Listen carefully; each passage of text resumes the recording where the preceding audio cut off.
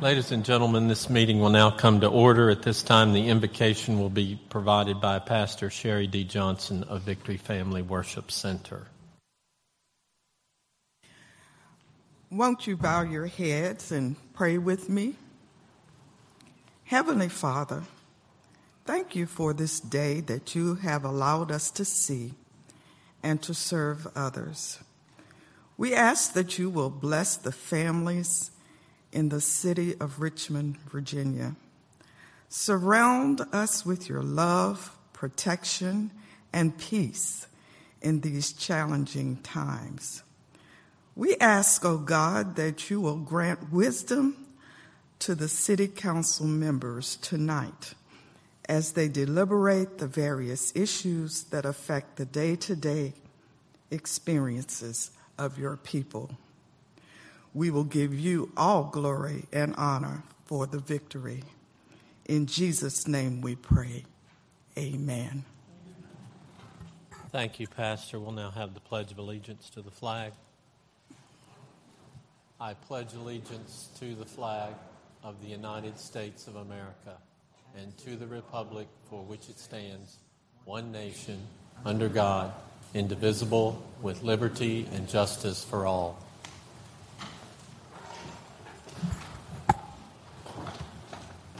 Madam Clerk, please provide the Chamber emergency evacuation announcements followed by citizen speaker guidelines. Upon activation of the emergency alarm signal, all persons should immediately exit the building. Please use the exits to the left or right front of the council chamber or the east or west stairwells outside the rear doors of the chamber. Do not use elevators or escalators. After exiting the building, proceed to the assembly area located in the parking lot bordered by Clay 8th and 9th Streets. Citizens and employees should assist visually and hearing impaired visitors with exiting the building. Citizen speakers guidelines. Citizens wishing to speak during public hearing and or citizens comment period have generally 3 minutes to speak.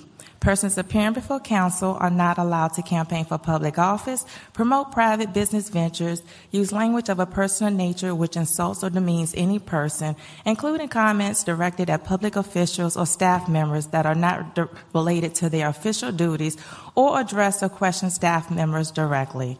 All questions are to be addressed to the President of Council. Failure to adhere to the guidelines may result in speakers forfeiting any remaining time and further disciplinary actions as necessary, which could include barring from attendance at future meetings of City Council for a period of 6 months. And Mr. President, for the record, all members of council are in attendance this evening. Individuals standing in the rear of the chamber are asked to be seated where seats are available per council's rules of procedure. Also, council's rules of procedure stipulates that applause is only permitted during the awards and presentations portion of tonight's meeting. Thank you. Thank you. Madam Clerk, are there appointments or reappointments for consideration this evening? No, there are none this evening. Okay, let's move on to awards and presentations. Tonight's first recognition being presented by the Honorable Reva Trammell, 8th District Council Representative, recognizes Richmond Deputy Police Chief Stephen R. Drew for nearly 25 years of service on behalf of our community. Joining the Richmond Police Department in July 1993, Deputy Police Chief Stephen R. Drew has served many important and progressive roles, which include Police Patrol Officer, Sergeant, Lieutenant, Captain, Major, and Deputy Police Chief. His work has included leadership positions on behalf of the Divisions of Narcotics and Homeland Security, as Commander of the 2nd Police Precinct, as Captain in charge of the Division of Major Crimes, and as Major in charge of citywide police patrol services. Well known and widely respected for his professionalism, strength through kindness, and ability to connect with people from all walks of life, Deputy Police Chief Drew has earned and been presented with numerous public and community-related awards and recognitions, which include a Richmond City Council Public Service Award and Richmond Police Department Meritorious Police Duty Award. Richmond City Council recognizes, honors, and celebrates Deputy Police Chief Stephen R. Drew for nearly 25 years of service, wishes him well in his new role as Chief of Police for the Newport News Police Department, and thanks him for his service in helping to make Richmond an even better and safer place. My goodness. I have so much to say and just a little bit of time to say it all. Steve, you and I have met back in the day, back in 1995. We worked so hard together on the Jefferson Davis corridor, everywhere else. When you became our captain, you taught us community policing. You taught us how to work together. You would come to all the Civic Association meetings and even to my 8th District meeting and listen to all the people that had concerns. Many of them at one time had like 15 different things to say. And you would tell them just to pick 3. And then when we had another meeting, we come back and we ask them, were those 3 things taken care of? And they all said yes. And that's how we formed one of the best relationships in the city. I know that back in the day when there was just so much crime in the city and we just thought together that how do we take care of this? How do we make it better? And you would always tell us, don't give up. Gave us your number, always returned our phone calls, always worked with us. And you made people believe in you. People believed not only in you, but in those officers at 2nd Precinct and all over the city when you moved up to Major, Deputy Police Chief. People would always say that it didn't matter who you are, what you are, and I guess that's where I got it from. We're all family. Doesn't matter who you worship, who you believe in. We're all family. And this is a sad day because I know that we're losing you, and I know it's our loss and their gain. And you'll always be remembered. And I know that you've given a lot of your time, even when you've been on vacation visiting your family. You would always return my phone call and some of the other people, the presidents of the Civic Association, when they would call and ask different things from you. And also, like I said, you're taking a part of not only myself, but my 8th District with you. And I pray to God you never forget us. Pray to God. Thank you, Ms. Trammell. Oh, boy, this is a tough one. Some of my constituents cried when they heard you were leaving. It's really, that was tough news to hear, my guess is this is embarrassing you here because you're not exactly wanting the limelight, but you're doing the work. The old saying is that there's show horses and work horses, and you are a workhorse. And we just are going to miss you greatly, but we know that there's good things that are going to happen for the city of Newport News, and I am green with jealousy that you are going there. Just been so many conversations that we have had about the safety of our citizens, and when you go to those funerals of the 12-year-old girl, those are some tough days. And you're there, and your officers were there on the scene. There wasn't a dry eye in the house. And so I appreciate your dedication to our city and can't wish you any more happiness in Newport News. We can't be selfish and hold you down because you've always lifted us up. So thank you for that.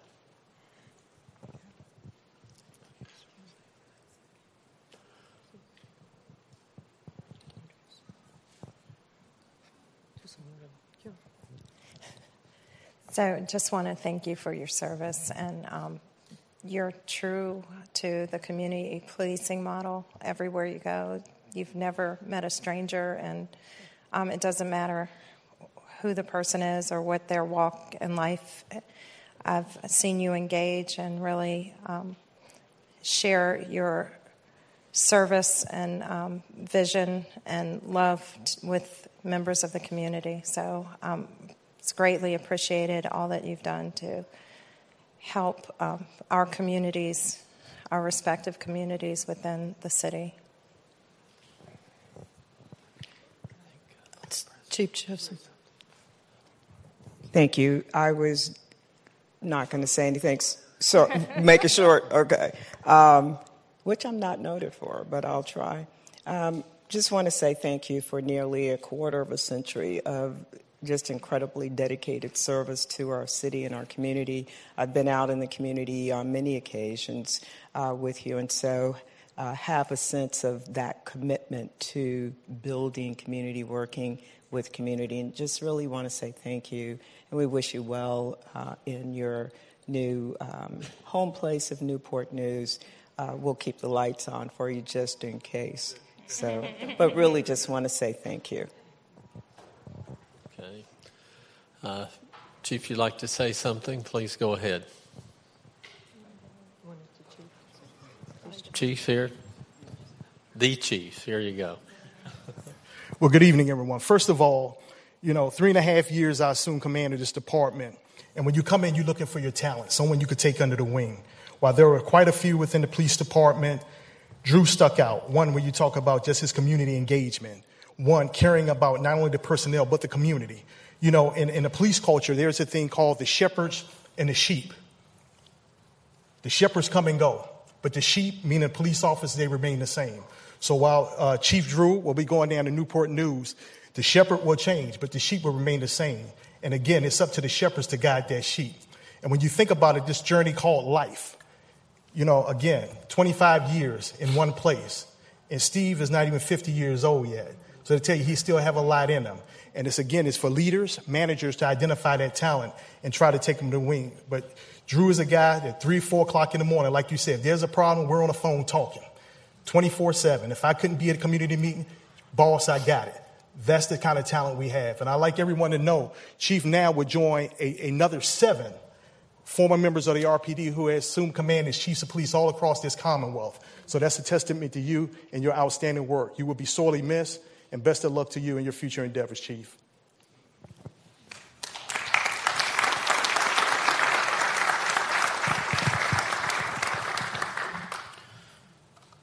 You all just going to stand right there?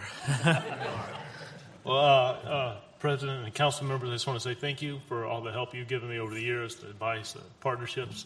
We worked in a lot of hard neighborhoods and hard issues, so I'm very grateful.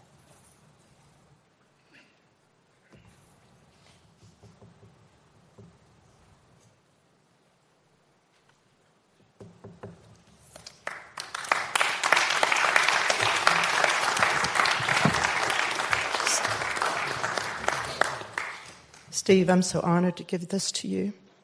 And this right here is your angel. You think about all of us.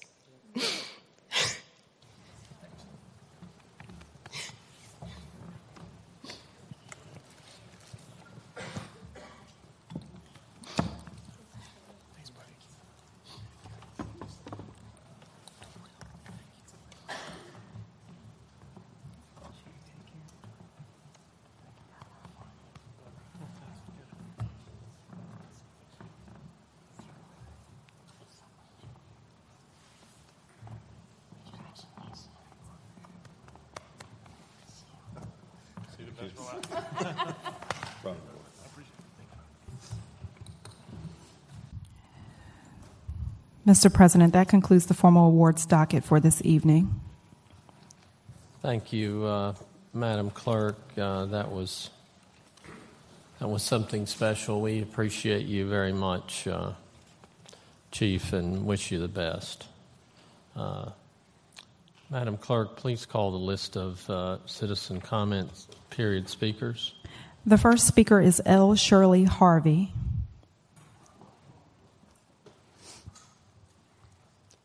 Good evening. Good evening. My name is L. Shirley Harvey, and I'm here on an occasion of love, too, because when you give a warning to make sure that people don't go in the wrong direction or don't run off the bridge or whatever, it's done in a matter of love. But we here in America are the last stages before the complete destruction, and we need to wake up. This is a spiritual thing. The Bible tells us that God does nothing unless he first notifies his prophets. Prophets, including Jesus himself in Matthew 24, have told us about the coming destruction. America will not be a ruling country in these last days. Chuck Jonell Youngbrandt I wish you would go look him up, was a prophet, has warned us through his tapes, books, and conversations that America will be destroyed and that 70% of the American population will die because we kill millions upon millions of our babies, allow same-sex marriages, enslave our people, allow corruption in our governments and churches, turn our faces from God and disobey his every word. City and state governments will soon fail. The only way to make it through the coming devastation of America is to repent, to pray, to turn from our wicked ways, and to surrender to God's will. See Romans chapter 10, verses 9 and 10, as to know how to be saved.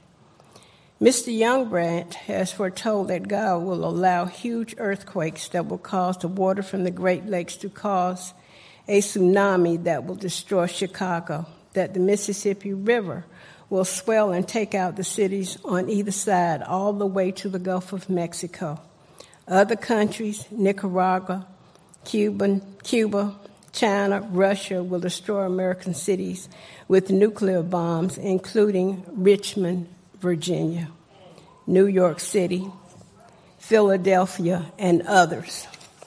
Russia, Japan, and China will then invade and occupy America through the beaches of Delaware. 30 seconds. Chuck Rembrandt is not the only prophet who has seen these similar coming events. Dumitru Duduman came from Romania to preach to Americans that in one day America will burn. Is my time up? John Paul Jackson, in flights in America, earthquakes, food hoarding, joblessness.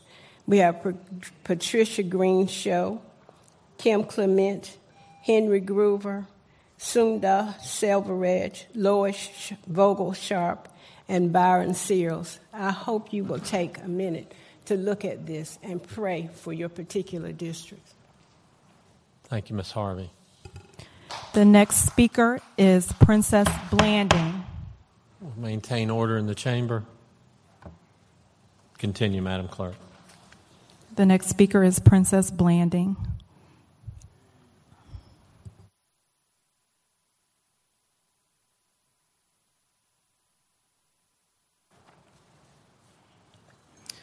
Good evening, President Hilbert, Vice President Newbill, and members of council. My name is Princess Blanding, very proud sister of Marcus David Lamar Peters. I come before you to express my dismay, my disgust, and my disappointment in the decision of a Richmond police officer made to take the life of my brother Marcus Peters, who was clearly unarmed and in need of help. Furthermore, my disappointment continues at the higher levels, as instead of taking responsibility and stating that you all messed up and extended your sincere condolences to my family, Richmond Police Department was insincere, judgmental, and prepared to defend your officer without releasing complete information to the public. Richmond Police Department had the audacity to attempt to take one moment of distress in my brother's life where he was clearly calling out for help and then attempted to take that moment and make it define and override all of the positive things that my brother has done and all of his achievements. The following statement was made about the mental health training that Richmond police officers received. We give you 40 hours and people expect us to get it right. Well, yes, we absolutely expect you to get it right when your officers have the power to take a person's life.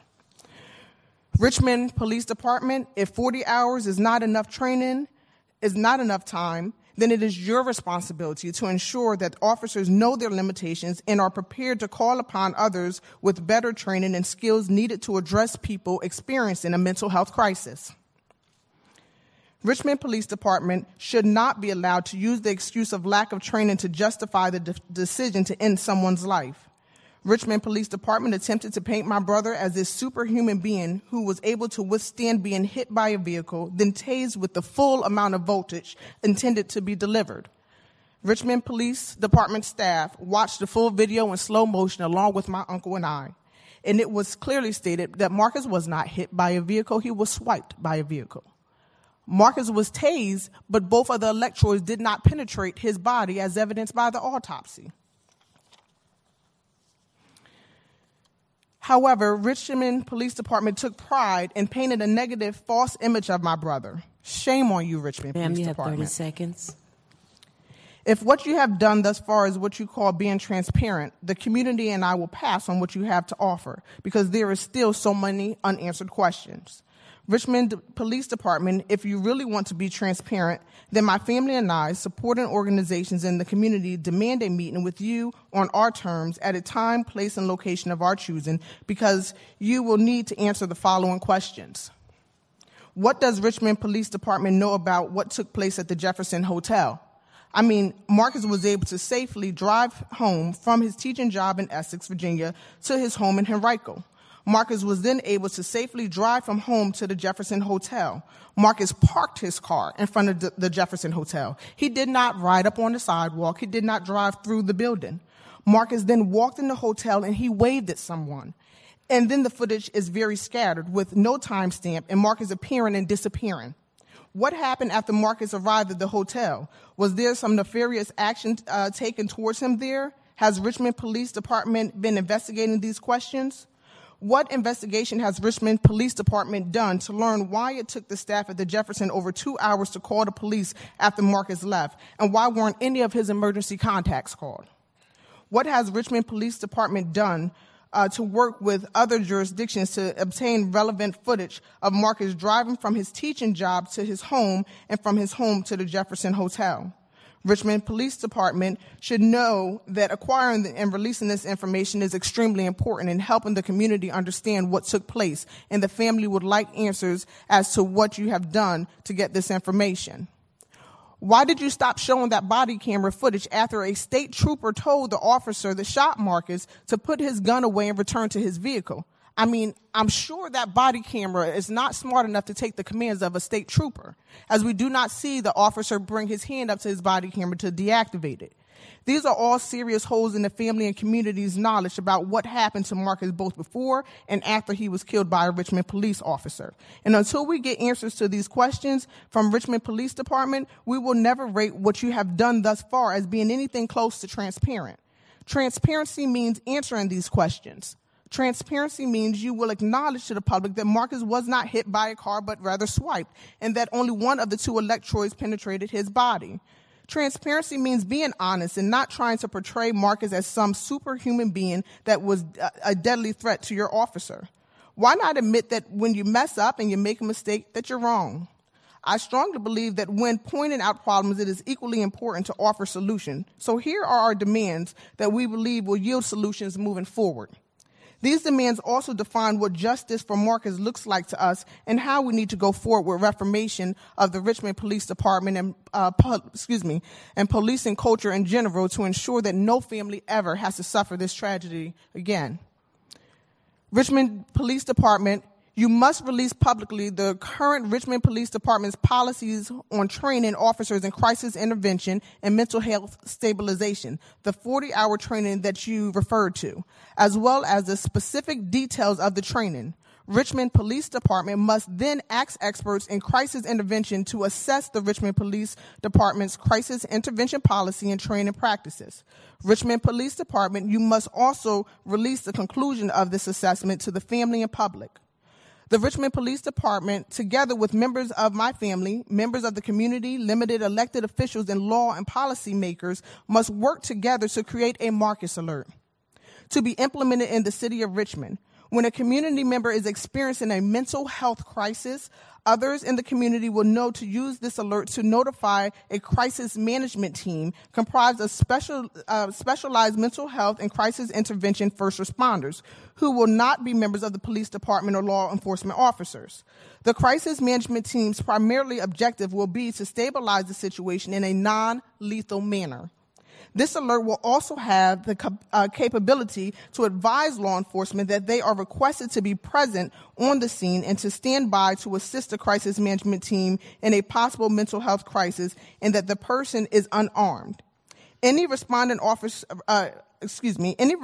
law enforcement officer will employ, if necessary, non-lethal tools such as a net gun, pepper spray, a baton, a taser, and prepared to use hands-on tactics if a member of the crisis management team requests law enforcement assistance. Our goal with this demand is to develop a model that can be replicated across the country where it is no longer expected that police officers will be asked to do the job of trained mental health professionals. The community does not accept that police are the proper people to keep the community safe during a mental health crisis, including the person experiencing the crisis and others nearby. The team of community members and limited elected officials who work on the Marcus Alert will identify Richmond Police Department funds that can be reallocated to fund the creation of this new non-law enforcement crisis management team of mental health first responders that will be housed outside of Richmond Police Department. The experts that assess Richmond Police Department's current policy will also recommend protocols for the Richmond Police Department when engaging with crisis management teams. If you think that Richmond Police Department does not have the skills or training to get it right when your officers respond to a mental health crisis, you must give your full cooperation and support in creating the system of non-law enforcement first responders who will have those skills and training. The officer that killed Marcus needs to be held accountable for his actions as well. Richmond Police Department must turn over this investigation to the Commonwealth of Virginia with the recommendation that the officer be judged in the court of law regarding whether his decision to shoot my unarmed brother was or was not legally justified. This officer served as judge, jury, and executioner of my brother. We think he must be made to defend his actions in the court of law, an opportunity that he took away from my brother. Moreover, because the officer did not fulfill his duties to protect and serve the community, as the only one that he seemed to have protected was himself, you must recognize failure of your officer and ensure that he does not continue to as a member of the Richmond Police Department. Richmond Police Department, since you now know what my family and the community believes real transparency looks like, you must make a sincere apology to my family for the death of my brother without being insensitive, without being judgmental, and without trying to defend your officer and justifying his actions before you have fully answered all of the questions that remain regarding what happened to my brother the day he was killed.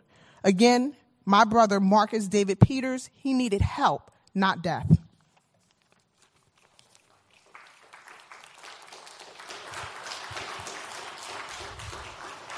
Madam Clerk, if you'd call the next speaker. The next speaker is Joseph Rogers.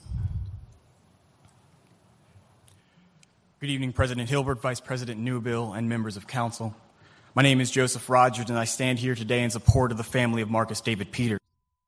Our city's residents, workers, and visitors have likely or will likely experience events of traumatic nature in their lives. There are facts of living that are not unique to our city, as certain studies will show that an estimated 70% of adults in the country have experienced a traumatic event, nearly 20% of them going on to develop post-traumatic stress disorder. Our city's residents, workers, and visitors have likely or will likely experience mental health issues, as estimates claim 43.8 million Americans experience some form of mental illness in a given year. Several major disorders developing in the late teens to early 20s for men in the U.S. Our city's residents, visitors, and workers have or likely will experience substance abuse disorders, as have more than 20 million Americans, leading to an overall decrease in the life expectancy for this country in 2016, and the declaration of a public health emergency the following year. I mention all of these things because there has been speculation as to why an accomplished graduate and high school teacher such as Marcus Peters would be in a state that he was in on May 14th. But one thing was clear. Marcus was in crisis. And our police department has stated that it provides crisis intervention training for its officers. Actions taken after that officer identified a mental health situation still resulted in Marcus being shot twice in the abdomen. If we accept as fact that the training provided was implemented as intended, then why did the officer find himself in a position to use lethal force in fear of his life? Was that training not sufficient to instruct him on how to address a situation like this? How many other officers will be required to use lethal force as a result? What kind of trauma are we willing to put them through? If we accept as fact that this training is supposed to minimize harm and the loss of life and to de-escalate a situation with a person in crisis, then why was Marcus Peters not sitting in his class with his students this morning? Why will he never do so again?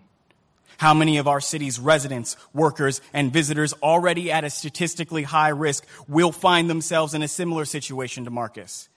How many of them are we willing to accept to have the same outcome? It is because of these reasons that Marcus's family and this community... Sir, you have 30 seconds. ...public release of the details of 40 hours of crisis intervention training program implemented by our police department. We demand that the training be reviewed by independent professionals and evaluate the program's effectiveness and ensure that such training will result in help, not death. Furthermore, we demand the creation and implementation of, as we heard earlier, a Marcus alert that should be a ready signal for all first responders when encountering persons in crisis and ensure that proper procedures and skilled personnel with specialized training are called to the scene. We make these demands because they are reasonable. We make these demands because they are right. And we make these demands because they are just. And we hope that you, President Hilbert, and members of council will support us as we continue to openly call for these demands going forward. Thank you.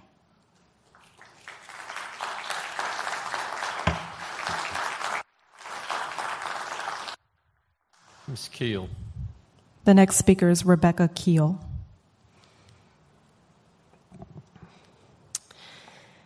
Hello. Council President Hilbert, Vice President Newbill.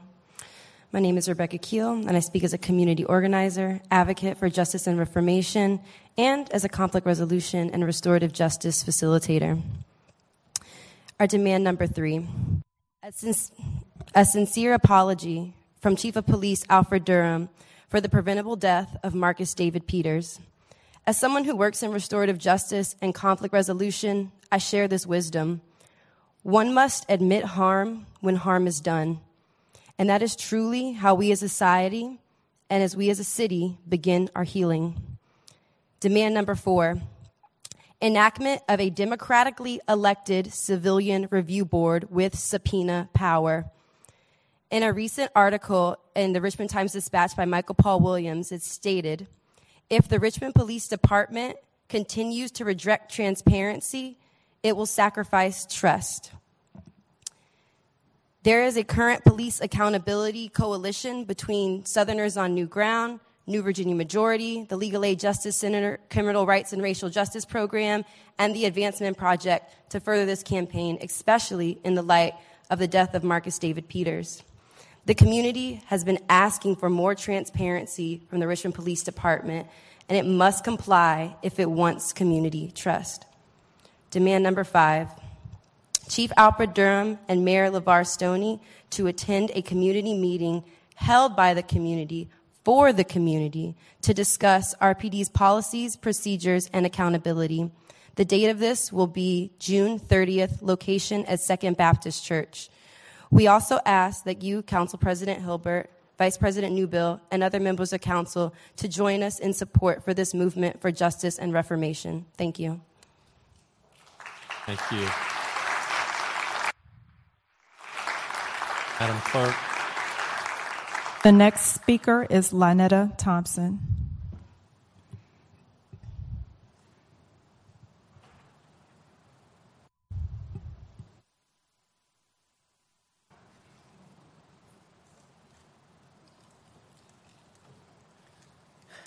Good evening, City Council members. Good evening. The demands have been read, but I wanted to just come and say that we, the community, know that in order for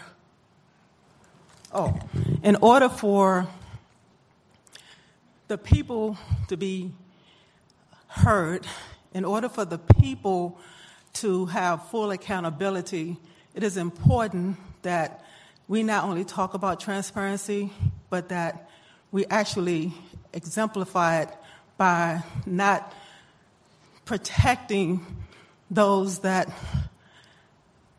are wrong. And when something is wrong, it is important that management and administrations admit that sometimes they get it wrong. That's true transparency. And what we are standing on is the fact that it seems to be a culture, a practice of black men, poor people, not being heard and not being held, just given their fair due in terms of administrations being held accountable. So in moving forward, and definitely I think the community really saw how the people came out around this issue, even though it appeared that you wanted to make this young man look like he were some type of superhuman person, to get hit by a car, to be tased, and then to run consciously to an officer with a weapon and leave it there, and just leave it there. And I think when we do that, we play on the intelligence of the community, and it's not fair. So I think with that march, people came out, people showed their support. All organizations, even now, it's like, what's next? They're not asking what's next because they just want to see something happen. They want accountability. Now, you say that this is Respect Richmond, but Richmond is divided into where it just seems so obvious to be black and white, or rich and poor, the haves and have-nots, because of the things that's being done throughout the city. Ma'am, you have 30 Richmond. seconds. And so it's accountability on all sides. Our schools are not being funded. People are getting put out of their homes. And the Richmond area has just become a community of gentrification where's the black people that lived here? Where are we? Where are the, so, and I'm just being very honest, because these are questions that I know you're being asked, but they're not being answered publicly. So the people are standing up, and we will continue to ask and demand accountability. Thank you. Thank you.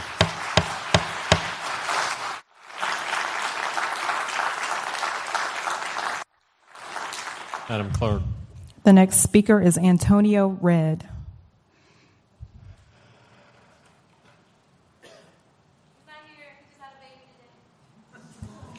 That concludes the list of citizen comment period speakers. Thank you, Madam Clerk. Let's move on to review amendments to tonight's agenda.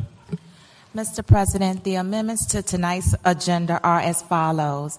Item number 1, ordinance number 2017-242 will be continued to the Monday, July 23rd council meeting.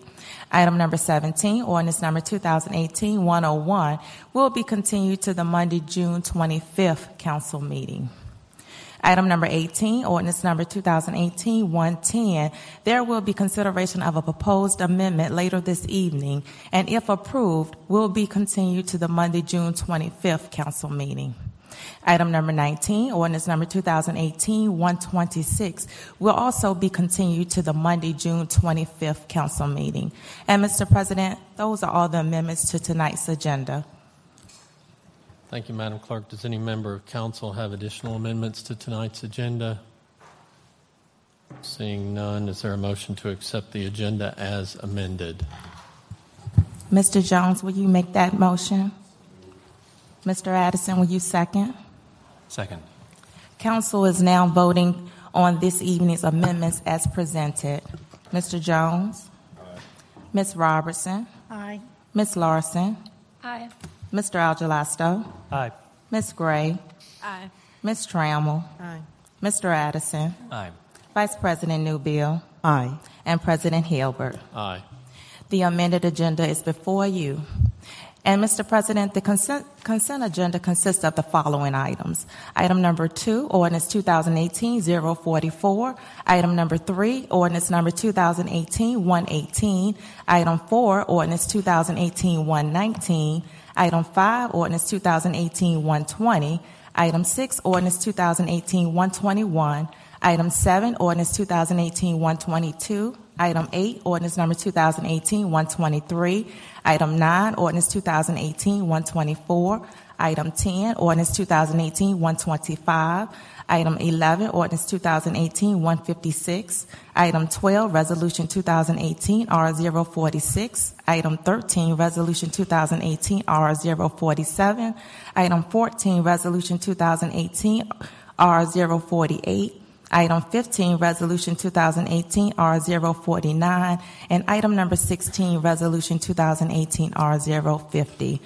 Mr. President, those are all the items on tonight's consent agenda. Thank you, Madam Clerk. We'll now have a public hearing on the consent agenda item. Are there any persons who wish to speak in opposition to any of the items on the consent agenda?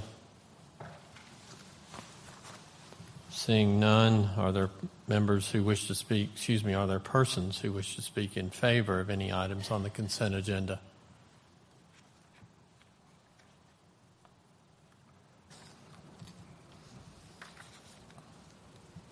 Before I begin, I wanted to pass something out to the body. Okay. If that's okay. Yes. You want me to approach? Yes. Oh. All right.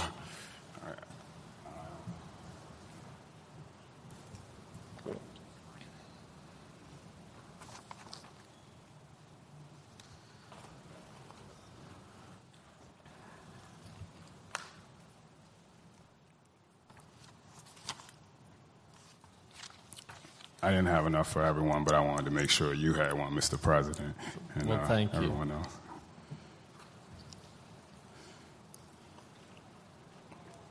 Hey, please go ahead. Thank you. My name is Omar El Gaddafi. I'm the founder of Leaders of the New South. Firstly, I wanted to thank this body for reworking several of the items on the agenda. A lot of people in the community credited me, with getting the word out there, but I want to thank the body for getting those purchaser agreements on the items for the Anna Julia Cooper School. A lot of times we see a lot of the decisions that are made in this city, and particularly in this room, don't really work to the benefit of citizens. And I understand how hard that is to work in the interest of residents when they're often excluded from any type of meaningful conversations and actions regarding land use and other resources in the city. And we have to wonder to what degree this exclusion is intentional and malicious. Recently, a community advocate in the 8th District, who is a model for civic engagement, was met with threats from a council person, harassment, intimidation, and libel from a developer's employee, and all this for daring to step out of line and ask Churchill Ventures, LLC, and other wealthy stakeholders questions about their attempt to expand the Manchester Historic District to engulf and eliminate the Blackwell neighborhood and name. Fortunately, we were able to clean up some of the filth that was involved with these ordinances involving Anna Julia Cooper School, which was basically gifted to them during T.K. Salmanoff's tenure with the Housing Authority. But we have to stop doing business this way.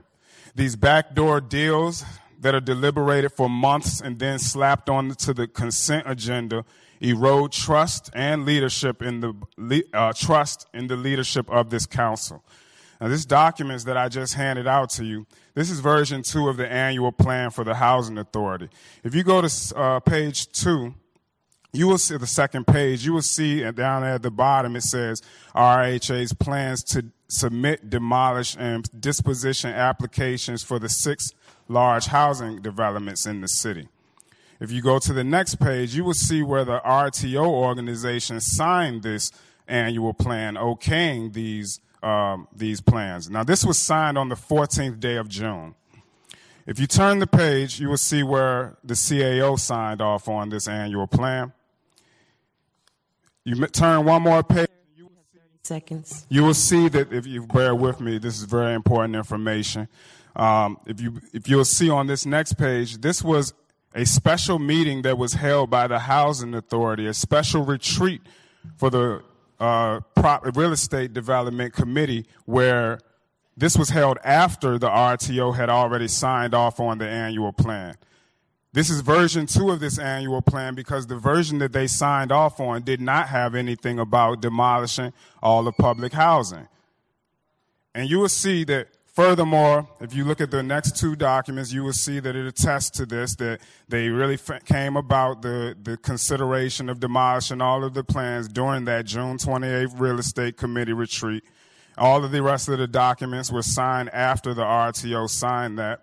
And basically, this just shows that there has been no tenant input, no conversations have been had with the tenants regarding the demolishing of the public housing complexes in this city. This is just typical of the same type of thing we've been talking about the housing authority for months, the same kind of lack of accountability and transparency that several of you guys have talked about. You can't get anything out of them. And I just wanted that to be brought to everyone's attention, because it falls in line with what we're talking about regarding Marcus David Peters. We want accountability. We want transparency. We want to restore the faith and leadership in this room. Thank you. Thank you.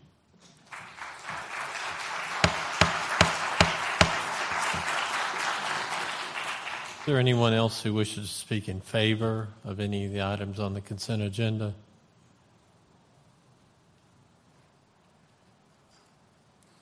Yes, sir. Good evening, Mr. President, Madam Vice President, and members of the council. My name is Roland Winston.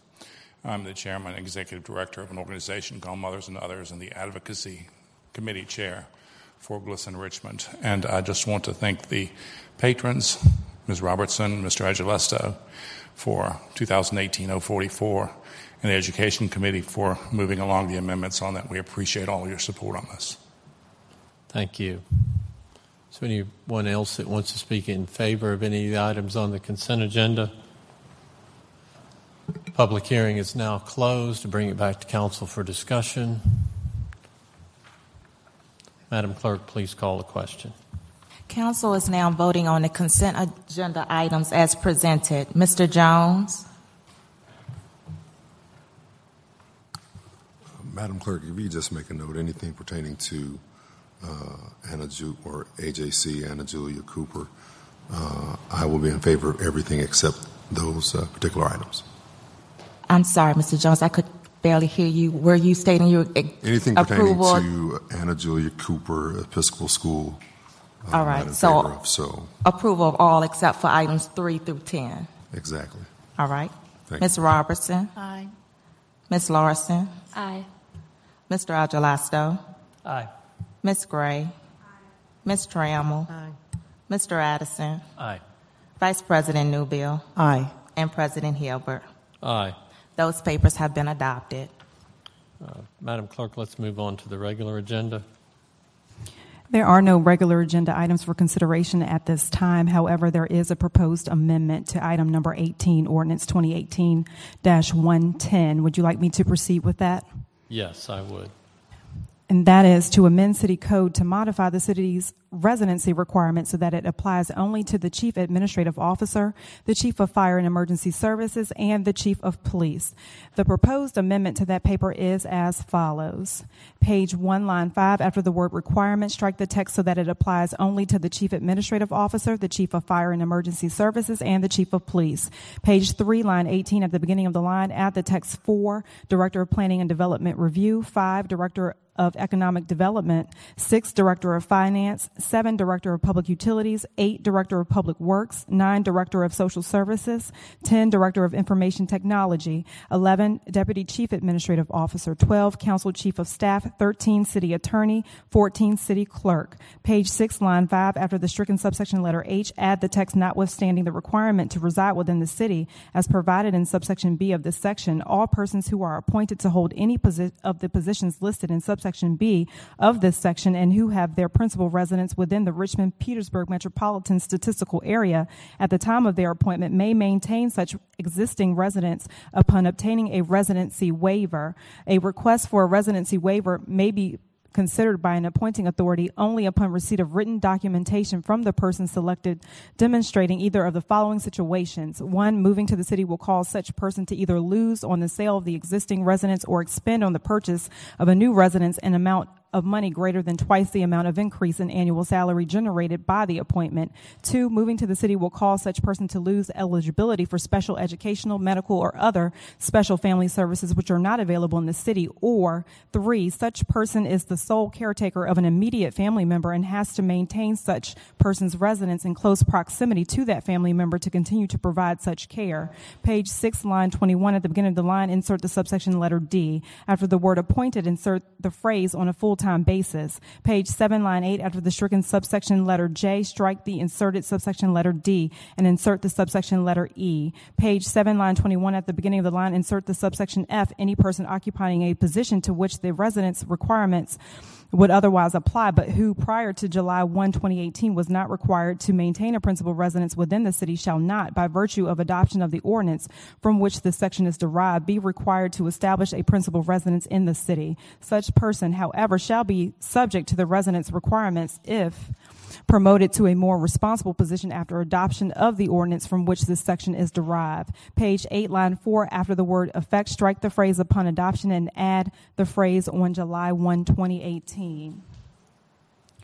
I will need a motion to accept the proposed amendment as read and to continue this paper to the Monday, June 25th council meeting. Councilwoman Trammell, will you make that motion? So moved, Madam Clerk. Is there a second? Second. Council is voting on the motion to amend and continue item 18, ordinance 2018-110 to the June 25th council meeting as stated. Mr. Jones? Aye. Ms. Robertson? Aye. Ms. Larson? Aye. Mr. Agilasto? Aye. Ms. Gray? Aye. Ms. Trammell? Aye. Mr. Addison? Aye. Vice President Newbill? Aye. President Hilbert? Aye. The motion passes. That paper will be before you again as amended on June 25th. Thank you, Madam Clerk. Are there papers for expedited consideration? Yes, there are two. The first is a resolution to approve $105.70 from the council district funds for the 8th District to reimburse for a payment of $105.70 to Costco Wholesale Corporation for snack items served at the 8th District Community Meeting on May 17, 2018. I will need a motion to expedite consideration of this paper. Councilmember Gray, will you make that motion? So moved. Mr. Agilasto, will you second that? Second. Council is voting on the motion to expedite consideration of the proposed resolution as read. Mr. Jones? Ms. Robertson? Ms. Larson? Aye. Mr. Agilasto? Aye. Ms. Gray? Aye. Ms. Trammell? Aye. Mr. Addison? Aye. Vice President Newbill? Aye. President Hilbert? Aye. The motion passes and that paper is before you for consideration. Okay. Are there is there a public hearing on this item, I believe? Is that Yes, there should be a Alright, public yes. hearing on this Are paper. is there anyone that wishes to speak in favor of this resolution? Anyone opposed? Bring it back to council for discussion. Madam Clerk, please call the question. Council is voting on the proposed resolution as read. Mr. Jones? Ms. Robertson? Ms. Larson? Aye. Mr. Agilasto? Aye. Ms. Gray? Aye. Ms. Trammell? Aye. Mr. Addison? Aye. Vice President Newbill? Aye. President Hilbert? Aye. The paper has been adopted. Thank The you. next paper for expedited consideration is a resolution to approve $75 from the council district funds for the 8th District to reimburse for a payment of $75 to Jerry Blow for providing sound system services for the 8th District Community Meeting on June 21st, 2018. I will need a motion to expedite consideration of this paper. Councilmember Jones, will you make that motion? Councilmember Larson, will you second that? Second. Council is voting on the motion to expedite consideration of the proposed resolution as read. Mr. Jones? Ms. Robertson? Ms. Larson? Aye. Mr. Agilasto? Aye. Ms. Gray? Aye. Ms. Trammell? Aye. Mr. Addison? Aye. Vice President Newbill? Aye. President Hilbert? Aye. The motion passes. That paper is before you for consideration. Thank you. We'll open up a public hearing on this item. Is there anyone who wishes to speak in favor of this paper? Is there anyone who wishes to speak in opposition? Public hearing is now closed. Bring it back to council for discussion. Madam Clerk, please call the question. Council is voting on the proposed resolution as read. Mr. Jones? Ms. Robertson? Ms. Larson? Aye. Mr. Agilasto? Aye. Ms. Gray? Ms. Trammell? Aye. Mr. Addison? Aye. Vice President Newbill? Aye. President Hilbert? Aye. That paper has been adopted. Thank you, Madam Clerk. Let's move on to the approval of the minutes. Yes, the minutes to be approved are from the May 29th 4 p.m. informal, May 29th 6 o'clock p.m. formal, and the June 4 5 o'clock p.m. special meeting. I need a motion to approve those minutes. Ms. No. So moved. Second. Council is voting on the motion to approve the amendments as presented. Mr. Jones? Ms. Robertson?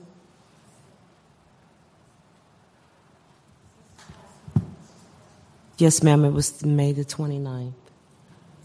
Okay, great. Ms. Larson? Aye. Mr. Agelesto? Aye. Ms. Gray? Aye. Ms. Trammell? Aye. Mr. Addison? Aye. Vice President Newbill? Aye. President Hilbert? Aye. Thank you. Those minutes have been approved. Thank you. Let's move on to reports and announcements, starting with which council member here would like to go first? Ms. Larson. Okay, thank you. First, I would like to speak about an event that Councilmember Trammell and I were able to attend last Thursday. It was an event, a service at the Carillon to remember fallen fire and EMS members. And I guess this is the first time in recent history that the city has been able to host this event. It was a really nice service, and I just wanted to thank Chief Carter. I don't know if he's here tonight or not. Oh, yes, thank you. And as well as Keith Andes, who I think did some behind-the-scenes planning for that. It was very nice, and I was honored to attend with Councilmember Trammell. A couple calendar things. This Thursday, I have my 4th District meeting. It's at 6 p.m. at Huguenot Community Center. So that's Thursday, June 14th. Our agenda is packed. We are going to have General Assembly updates from Delegate Betsy Carr and Delegate Dawn Adams, who both represent parts of the 4th District. We're also going to have an intro from our new city auditor, Lou Lassiter, and then our city assessor is going to say hello to the 4th District residents, and I'm sure he will answer some questions about taxes and whatnot. And then I will give a short update. And we have a couple other events in the community over the next couple of weeks. Tomorrow night, Westover Hills Neighborhood Association has their meeting at Cafe Zata on Forrestal Avenue. That's at 7 p.m. The following week, Forest Hill Neighborhood Association meeting has their meeting on Tuesday night, June 19th at 7 p.m. at Forest Hill Pres. And then the same night at 7:15, Southampton Citizens Association meets at Southampton Rec Association. If you need to get in touch with me, you can call me on my cell phone at 804-503-1313, or you can email me at kristen.larson@richmondgov.com. Thank you. Thank you, Ms. Larson. Anyone else? Mr. Jones. Thank you, Mr. President. Please join us for our South Side, our 9th District community meeting, Thursday, June 14th at the South Side Community Center, 6255 Old Warwick Road. We will host our district meeting, our monthly district meeting that evening. Please plan on attending this meeting, as we will have an important presentation from the city planning staff on updating the master plan. As a part of the updating process, we will review land use and zoning. This is and will be a great opportunity to give input on the vision you have for the district. Zoning changes that limit uses, such as nightclubs, can only happen if residents come out and make themselves heard. City staff will also preview plans for the final construction phases of the Southside Community Center. There are exciting changes coming to the center, and I can't wait for each and every one of you to hear those. We will have our scheduled meeting with the mayor in the month of July. More information will be forthcoming, but I want everyone to plan on attending in July. I look forward to attending school graduations this week, especially. I want to welcome I'm grateful for the opportunity to deliver remarks at the Elkhart Middle School at their commencement, and I wish the students and their proud parents the best of futures. And to all of our graduates in all of our RPS schools, congratulations and Godspeed. For more information on meetings, city services, or upcoming events, call my office at 804-646-2779. That's 646-2779. Thank you, Mr. Jones. Next member, Ms. Gray.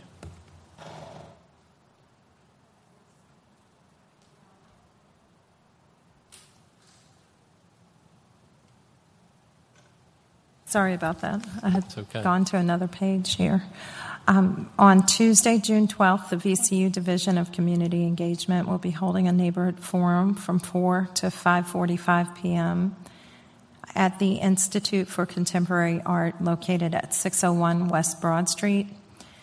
On Wednesday, June 13th, the Richmond 300 Master Plan Project will be holding a public meeting to discuss the parking and circulation study of the Scotts Addition neighborhood from 8:30 to 10:30 a.m. at Studio 23 located at 3300 West Clay Street. Also on Wednesday, June 13th, the Richmond 300 Master Plan Project will be holding a public meeting to discuss its parking study of the Fan neighborhood from 6:30 to 8:30 p.m. at the Central DMV located at 2300 West Broad Street.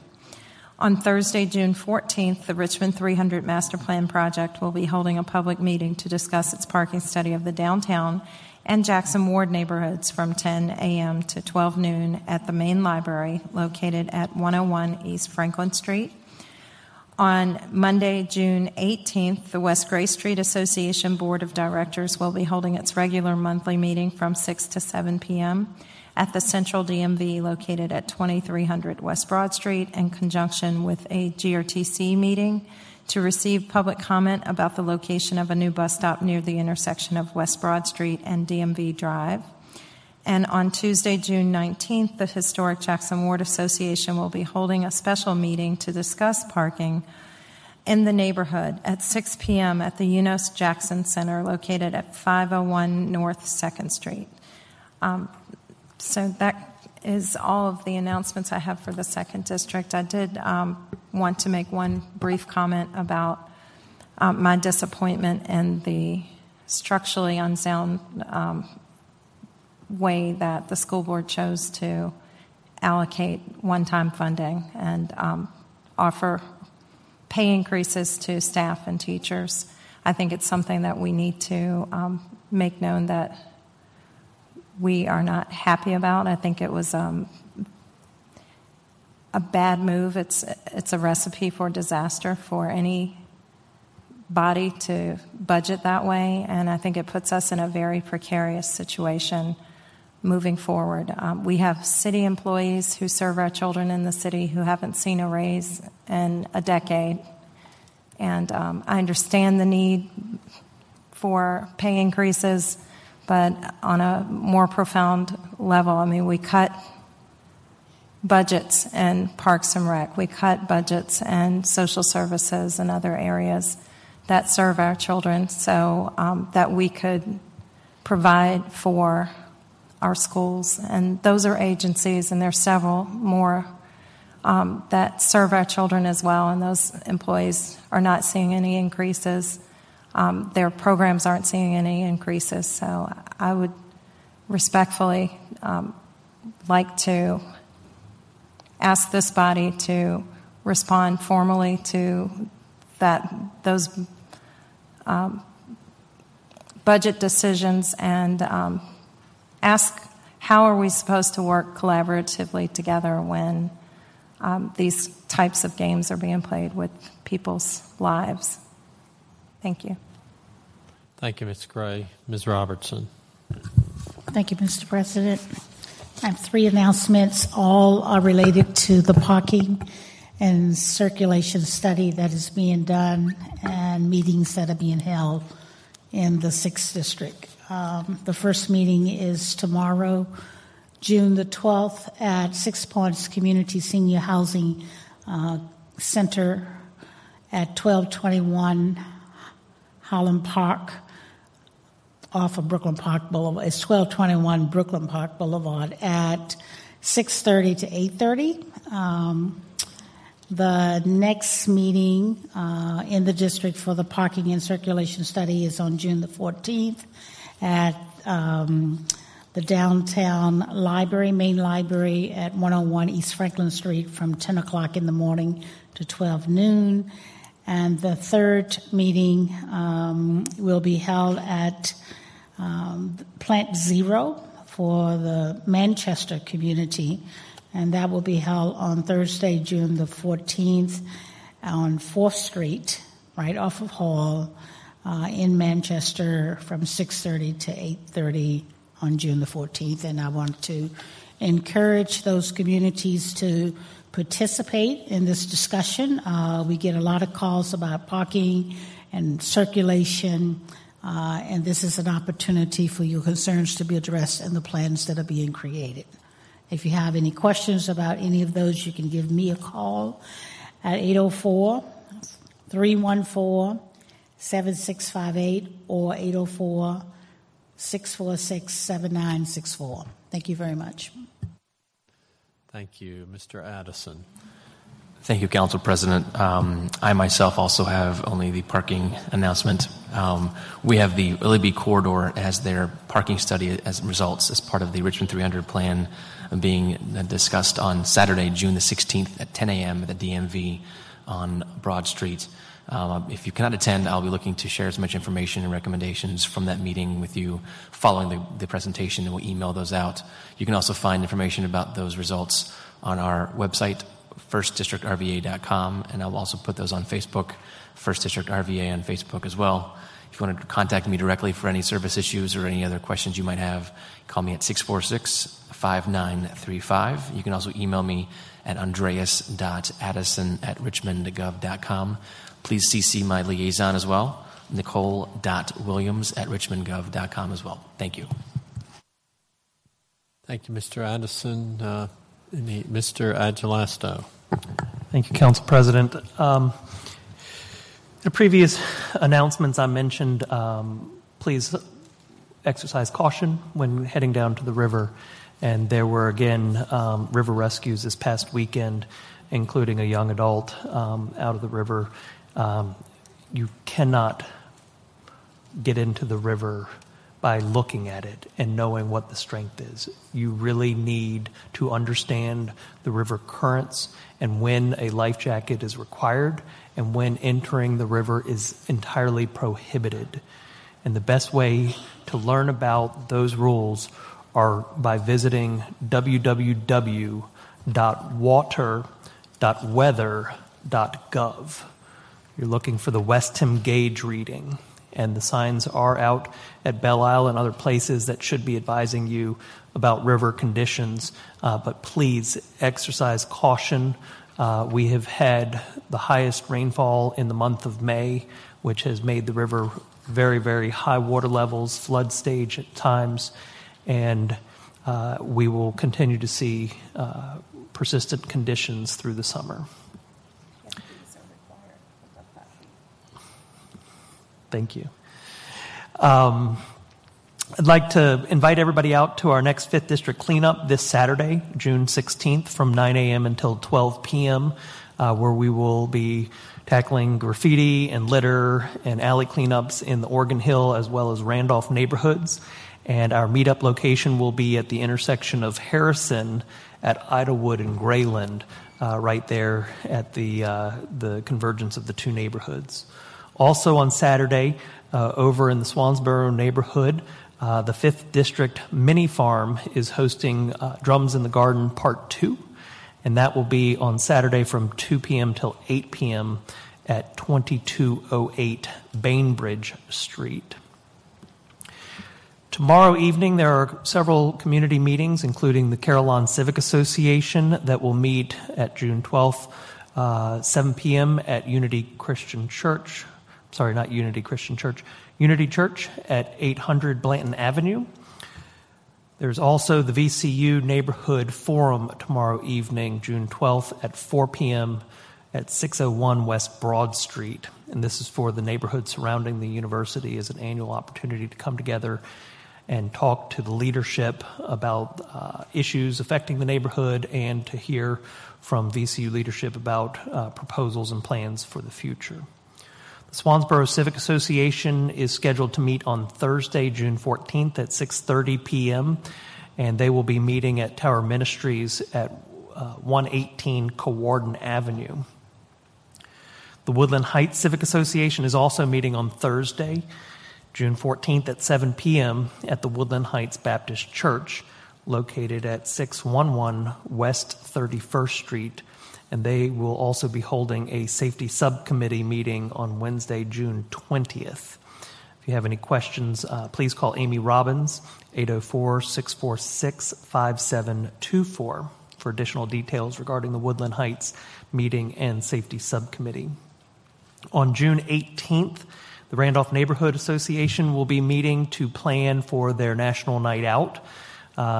Reminder, National Night Out is August the 7th, and the Richmond Police Department is currently taking applications and registrations for all civic associations.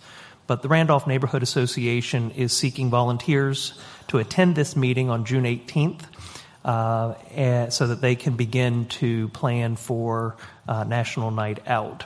The meeting will take place at the Randolph Community Center, 1415 Grayland Avenue. And finally, the Bird Park Civic League is meeting Tuesday, June 19th at 6 p.m. in the Bird Park Roundhouse. My colleagues have already referenced the parking study community meetings that will be informing the Richmond 300 Master Plan. And just as a reminder, tomorrow morning, June 12th, the Carytown focus area will be holding a public meeting at Studio 2-3 over in the Scott's Addition area beginning at 8 a.m. And then the Fan Uptown parking meeting is Wednesday, June 13th, beginning at 6:30 p.m. at DMV on West Broad Street. Lastly, I would just like to say that Sunday is Father's Day, and please, we always thank mothers on Mother's Day, and we also need to give recognition to the dads in our community who are also partaking in raising families and contributing greatly to our community. So enjoy.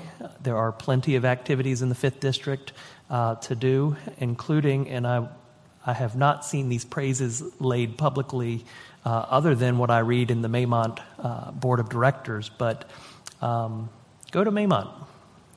Maymont was listed as the top picnic spot in the entire South, according to Southern Living magazine. Maymont was also listed as the best free attraction in the entire state of Virginia, according to Reader's Digest. That's impressive when they have 35 miles of beach in Virginia Beach that's free. So kudos to Maymont. And lastly, they were also recognized as the best park in all of Virginia. So there's some good things happening over in the 5th District. Thank you, Council President. Thank you, Mr. Agelasto. Ms. Trammell. Thank you, Mr. President. I have a few announcements to make, probably more than what anybody else has. It's pretty bad we can't get on Channel 17 and get some of the things out there that we all do, because I don't think half the time people in our district or even in the city realizes that we're out here 7 days a week. But first of all, let me start off by saying exciting development is underway in our 8th District. Last Tuesday, Mayor LeVar Stoney and members of City Council, which is Kim, Kristen, and Cynthia, and I, along with the Board of Supervisor Dorothy Jackal, we took a tour. We're on a bus with Kim Schuler and others, and we visited the Marine Terminal and 2 construction sites in the 8th District at 4701 Commerce Road, just across Interstate 95 from the Richmond Marine Terminal. Vitonia is building Phase 1, a 462,000 square foot structure with 75 loading docks. Phase 2, another 462,000 square foot structure with 75 loading docks will be built once Phase 1 is completed. Parking for approximately over 700 cars will be available for employees at these 2 facilities, and it is estimated that the project will employ over 1,000 workers or more upon completion in our district, in our 8th District. Just up the street at 3021 Commerce Road, Mark Corrigan of the Corrigan Group is busy demolishing and recycling the Allegheny warehouse site and will be transforming this property into industrial and business facilities totaling over 1.7 million square feet and numbers of new jobs. What is driving this development is our port. The Richmond Marine Terminal is just in the last 2 years, the number of containers arriving at our port has increased from 5,000 to 26,000 annually, and port officials expect these figures to skyrocket once the Pantonia and Corrigan sites are completed. None of this would be happening if some of my fellow council members had not supported our extensions of the lease at Richmond Marine Terminal to the Port of Richmond for 40-year lease. I remember back in the day when Dorothy and I, the Board of Supervisors, would go over there and they said one ship would come up and we just couldn't believe it. And after all these years, this is finally happening. And not only that, we have to also give praise to Rick Gregory and his son for all their work over there at SiteWorks. That's over there off of Murray and Decatur with all their help that they're doing. This has brought in many, many jobs and many businesses. We went to an event the other day, and now if you're not able to use the phone to call 911 in case you're in a predicament that you're not able to use the phone, you can text now. If you can't call, you can now send a text message to 911 for emergency assistance in the city of Richmond, the city of Colonial Heights, Chesterfield County, Hanover County, Henrico County.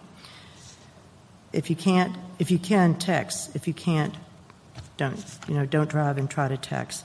This new method is for if you are deaf, hard of hearing, can't speak, or it is not safe for you to call 911. Provide the exact location of emergency in the text message. If you do not receive a reply by text, or if you receive a reply that text is not available, please call 911. This right here, I want to thank the Richmond Free Press for speaking about, for having her article in here. Civic leader Yvonne Spain dies at 77. I can remember working with her back in the day, and she was just somebody that never took no for an answer. She was always out there in the district. So many things that she wanted to do. She had her meetings, and she always talked about cleaning up over there by Belt Boulevard, Hall Street, that Parker's doing an excellent job with everything that he does with all the cleanups and with some of the students that he uses. But there was a lot of people that attended her meeting. Former mayor that sat up there, Rudy McCullum, was there.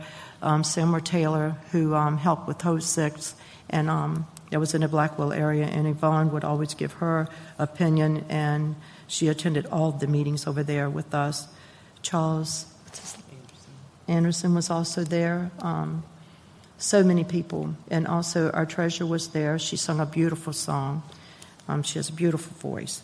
But anyway, I want to thank the Free Press for honoring Yvonne Spain, because as I said, back in the day, she fought for women who didn't even think they could stand up and fight for themselves. And she's been missed, I know that. Also, I want to thank the Free Press for doing something in my district. I'm not going to mention his name. You can pick up a Free Press. It came out last Thursday. It's on page A2. And it talks about the person in my district that received $1,750 credit for city trash feed charges. He's been charged for many years, overcharged. So, and it all deals with the utilities. I have the form, and I want to thank Kim for asking. This is the form right here. If you live in my district, you can call me at 233-7382 or 240-5050, and I will tell you how you can download this application so that you're probably, since the city has so much money, we got so much money.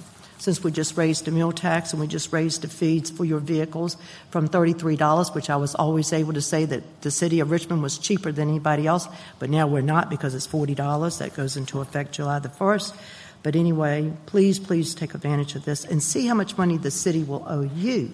Right here, it's in this Free Press.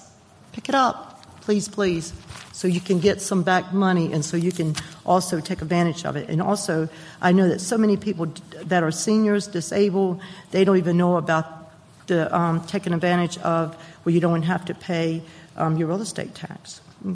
That can get free too. So again, thank you, Richmond Free Press, for doing the story of the senior that lives in my district. Again, he got $1,750. I want to say this. I'm kind of upset about this Blackwell Historical. I have right here, Reva Trammell's name was not on here, and neither was Miss Ellen Robertson or Parker. The only person that got this was, and I thought she was going to say something, but I see she didn't. The only person got this was Kim Ching. Is that how you say his name, Andre? Chen. Okay. And also Mayor LeVar Stoney, and also Selena Cuffey Glenn. They got this, not Reva, who's the council person in that 8th district.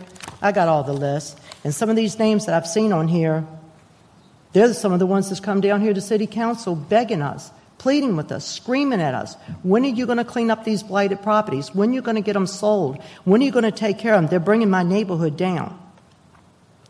I did not attend that meeting that they had, I think it was May the 21st, because I didn't really know about that meeting.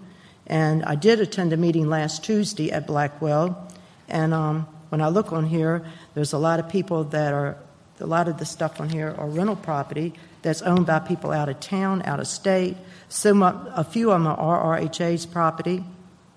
Like I said, I've been through this whole list. I've seen people's names on here. And Miss, let's see what's her name. Miss Julie Langan, I did meet with her Friday, and she did apologize to me. I guess she thought that maybe the mayor or Selena had reached out to me, since I do meet with them once a month, most of the time. But no. But anyway, this Thursday, anyone particular, the residents of Blackwell who would like to learn more about this proposed Blackwell Historical District should attend the meeting at BCTGM Union Hall, located at 231 East Belt Boulevard. There will be no charge to the city for me to have my meeting there this Thursday from 6 p.m. to 7:15. They have another meeting coming in at 7:30. If you have any questions concerning this process, she can answer your questions. You can give her a call. Her number is 804-482-6087. Again, that's 804-482-6087, or you can even call her on her cell. We did get permission from her today. Her number is 385-6936. So if you have any questions about what this historical thing is, I still need to know more about it. Like I said, I think Ellen made a statement earlier when we had dinner that it really doesn't affect me and her because, even though we're the council members, we don't live there. So I guess we don't have a vote. I don't think it comes before. Am I right? I see you looking at me. Am I right? I should be looking at you. I'm sorry? I should be looking at you. You're calling my name out as to what we said. Yes, I did, because I did speak the truth. Yes, Ms. Trammell, if we could have order. You got Mr. order. President, just for clarification, just so that what I said is not that it doesn't affect me. It affects me anytime that citizens fail to feel like they've been well informed about something as significant as the extension of the potential extension of the destination. The clarity is what I said is that certifications or letters of concerns in regards to this are only accepted from property owners that live within the designated area, which neither one of us live in that area. However, I think there is more information that we need to acquire in the process as to what we could or could not do. But certainly the notification had been only sent to property owners, even if they are renters there, they did not necessarily a letter was not sent to those. It only was sent to the property owners. Thank you, Mr. President. Mr. President, Thank I you. think it's a Ms. damn Trammell. shame. I think it's a shame that we, council members, are not informed when something like this happens in our district. And that's what I was getting at. It is a shame that we did not know about this. We should have known. I don't care if it was mentioned in the Free Press, the Times-Dispatch, or wherever it was mentioned, on Channel 17 or whatever, that we don't have any, we can't get on there to get our information out. And I think, did you ask earlier for someone to please, did you ask for someone to be here to maybe to explain this for a couple of minutes? Or you did not get the opportunity to ask? I did not get the opportunity. All right, thank to you. ask. That's all right, Mr. President. But anyway, when I look at this, I see many, many homeowners in here that I do know, and I see many, many seniors that are probably upset because they fully don't understand exactly what they're getting ready to do, because I don't think it comes back before council for a vote. Is that true? And they're going to. And also, yeah, No, it thank should. you. I'm sorry, wait a minute. And then also, I think they're going to be. I'm sorry, Mr. President. What? No, I'm sorry, I misspoke. Well, I'm saying that when they go to vote on this, they're voting on this on June the 21st. That's next Thursday, and that is the night of my meeting. That I have my 8th district meeting, that I have people that's going to come there from the city to explain to my citizens and anybody else that attends these meetings, because I have people from Chesterfield and people from Amelia County and even Powhatan that come there to get those packages that's full of information, because they take it back and want to know, all right, how can they get these forms to also, will they be exempt from some of this that the city exempts them with their utilities? So I will not be able to attend that meeting wherever it's going to be when they do that vote. But again, like I said, this Thursday night, and they did show up last Tuesday at the Blackwell meeting from, I think the meeting was over 2 hours. And there might have been maybe 8 people that raised their hand that lived in the Blackwell area. And there was, like I said, it was a lot of, information or a lot of questions that the people, when I was leaving there, said that they didn't feel like that some of their questions were answered. And all I made a statement, I would like to see the citizens from Blackwell come out there and give their opinion on what they wanted to see, or if they were in favor or not in favor of this. But again, I don't think it's right when something happens in our district and we are not informed of it. So if you want to come out and know more about this, come out there this Thursday night at 6 p.m. to 7:15, 231 East Belt Boulevard. And again, I will give you all her name and number again. Julie Langhane, 804-482-6087. That's her office, and she said call her on her cell, 804-385-6936. Also, again, our meeting will be next Thursday, June the 21st, 6 p.m. to 8 p.m. at the Satellite, 4000 block of Jefferson Davis. If you have any questions, you can call me or at my home at 233-7382 or my personal cell, 240-5050. And also, I'm going to say, if the people, and I don't mind you all calling me, it doesn't matter what district you live in. I try to help everybody in this city. But if you call me and I'm not able to give you a council person's number, I will give you Ms. Lou Ali's number, who is the chief of staff, and her number is 646-5921, 646-5921. So the people that are calling me cannot get in touch with their council person, call Ms. Lou Ali. She's our chief of staff. Thank you.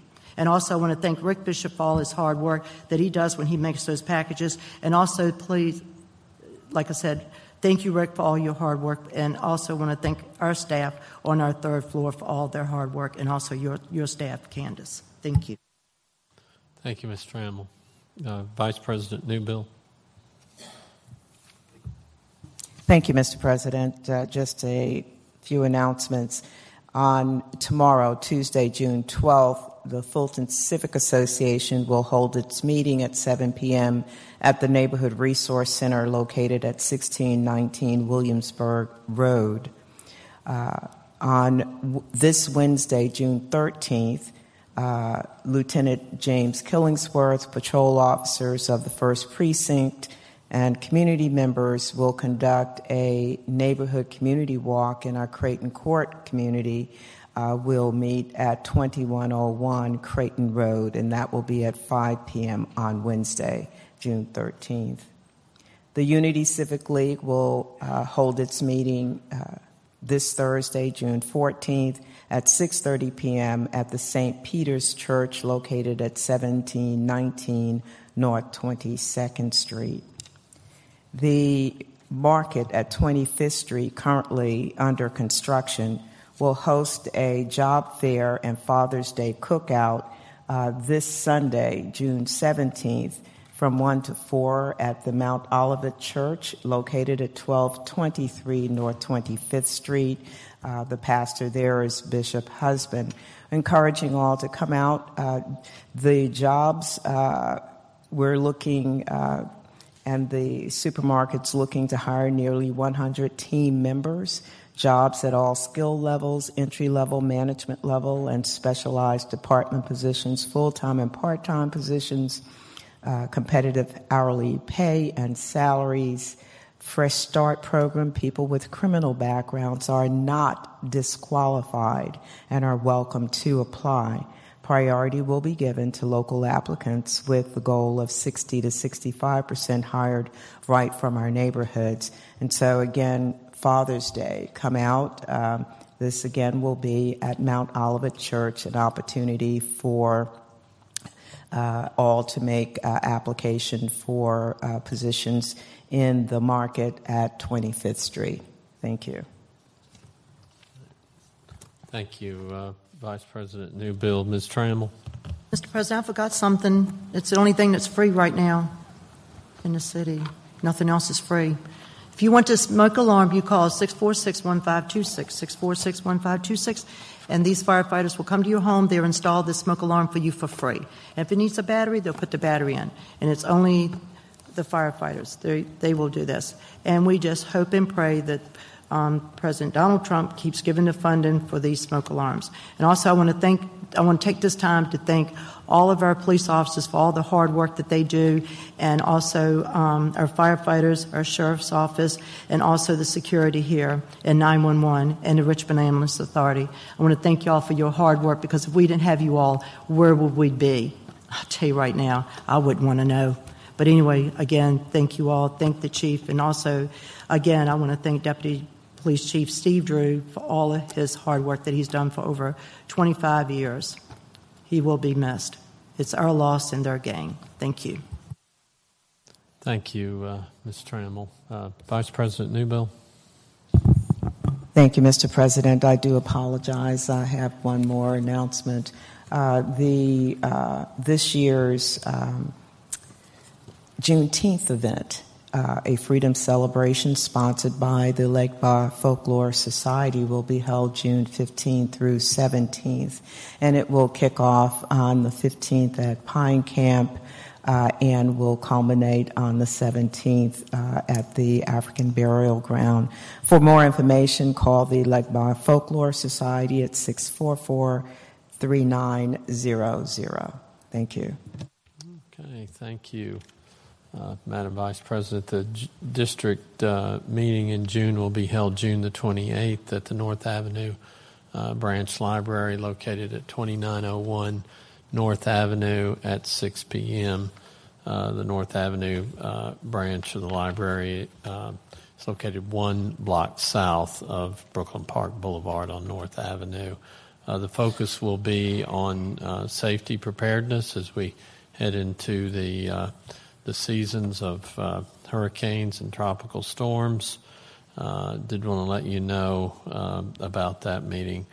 This coming Saturday, June the 16th, from 11 a.m. to 4 p.m., Fire Station 14, located at 2932 Hawthorne Avenue, will hold an open house at that time. It'll be an opportunity to interact with those that serve us and to learn more about the department, as well as raising awareness and funds for sickle cell studies. So come to Pollard Park, which is across the streets at the corner of Chamberlain Avenue and Brooklyn Park Boulevard, to participate in the Sickle Cell Awareness and Richmond Fire and Safety event.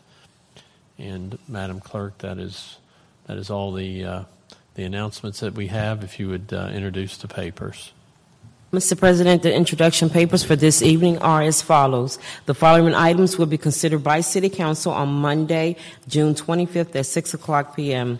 An ordinance to authorize the CAO to accept $500 from Pico Foundation and to appropriate and to appropriate to the Department of Fire and Emergency Services for K-9 and handler training and supplies for accelerant detection recertification. An ordinance to authorize the CAO to accept $138,000 from the Virginia Department of Social Services and to appropriate to the Office of the DCAO of Human Services Richmond AmeriCorps program for expanding opioid and prescription drug abuse prevention and recovery services. An ordinance to authorize the CAO to accept $279,000 from GRTC for the purpose of assisting businesses affected by the prolonged construction of the Pulse BRT by providing parking and beautification-related programs. An ordinance to authorize the CAO to accept $890,000 from the Virginia Department of Rail and Public Transportation and to appropriate to the Main Street Station Multimodal Transportation Center for Phase 3 development. An ordinance to authorize the CAO to accept $5.5 million from the Federal Transit Administration and to appropriate to the Main Street Station Multimodal Transportation Center for the Phase 3 development. An ordinance to amend the FY18 general fund budget by transferring and reappropriating $110,000 for the purpose of ensuring appropriations properly reflect the assignment of personnel and procurement of goods and services within the Sheriff's Office. An ordinance to amend the FY18 general fund budget by transferring and reappropriating $130,000 for the purpose of ensuring appropriations properly reflect the assignment of personnel and procurement of goods and services within the Department of Planning and Development Review. An ordinance to amend the FY18 general fund budget by transferring and reappropriating $1.3 million for the purpose of ensuring appropriations properly reflect the assignment of personnel and procurement of goods and services within the Department of Fire and Emergency Services. A resolution to approve expenditures in the total amount of $287 from the Council District funds for the May and June 8th District Committee meetings. A resolution to approve expenditures in the amount of $296 from the Council District funds for the 7th District Community meeting on May 12th and May 30th. A resolution to approve an expenditure of $425 from the Council District funds for the 8th District Community meeting on May 17th. A resolution to approve an expenditure in the amount of $425 from the Council District funds for the June 8th District Community meeting. A resolution to approve an expenditure of $525 from the Council District funds to pay for catering services for the 6th District meeting to be held on July 3rd. A resolution to approve an expenditure of $600 from the Council District funds for the 7th District to make a donation to RRHA to assist with the cost of community programs in Creighton, Fairfield, and Mosby courts for summer 2018. The following items will be considered at the Land Use, Housing, and Transportation Standing Committee meeting on Tuesday, June 19th at 1 o'clock p.m. An ordinance to designate the 3100 block of Hawthorne Avenue in honor of Clarence Lee Towns Jr. An ordinance to designate the 2200 block of Bainbridge Street in honor of Percy J. Minor, Sr. A resolution to express City Council support for and request the Commonwealth Transportation Board to provide funding for the city's Smart Scales candidate projects for 2018. The following items will be considered at the Finance and Economic Development Standing Committee on Thursday, June 21st at 5 o'clock p.m. An ordinance to amend the city code for the purpose of setting forth the role of the Director of Economic Development and providing certain city real estate services.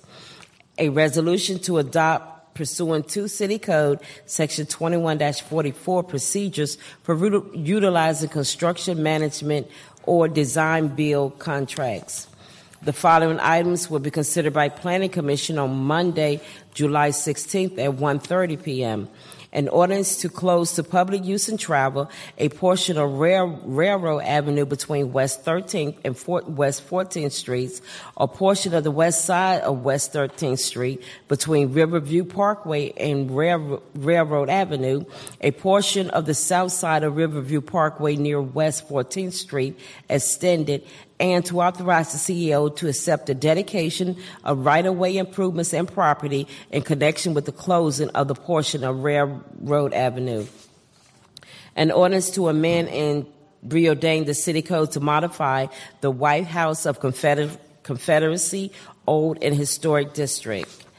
An ordinance to rezone 4910, 4920, and 4930 Forest Hill Avenues from the B2 Community Business and Plan of Development Overlay District to UB2 Urban Business District. An ordinance to amend the use of 5901 Patterson Avenue and 804 Maples Avenue to authorize the use of the property for office and personal service uses upon certain conditions. An ordinance to authorize the conditional use of 939 Meyer Street for a nightclub upon certain conditions. Mr. President, that concludes the reading for the new legislation for this evening. Thank you, Madam Clerk. There being no further business for this council, I call this meeting adjourned.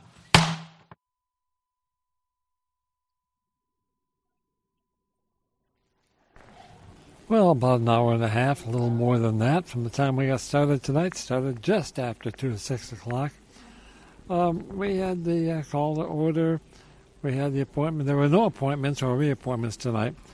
Awards and presentations, just one, and that was to our Deputy Police Chief, Stephen R. Drew, who is leaving the city after several years to become the Chief of Police in Newport News. So we wish Mr. Drew, Officer Drew, Chief Drew, congratulations, and we're all hoping you do a very good job, which we know you're going to do. Okay, we got the citizens' comment period and agenda review. The consent agenda took about 8 minutes from the time it was introduced till the time it was approved. We got to item number 2018-110, ordinance, and this was the one about the residency requirements, and it was amended to basically expand that list. And once that amendment was approved, the paper was then continued until the next meeting, which will be 2 weeks from tonight, the 25th of June. Then we got to the approval of minutes, reports from council, introduction of papers, and we are adjourned until June 25th. So we look forward to seeing you at that time, and so until that time, for Gavel to Gavel, I'm Dick Harmon saying good night.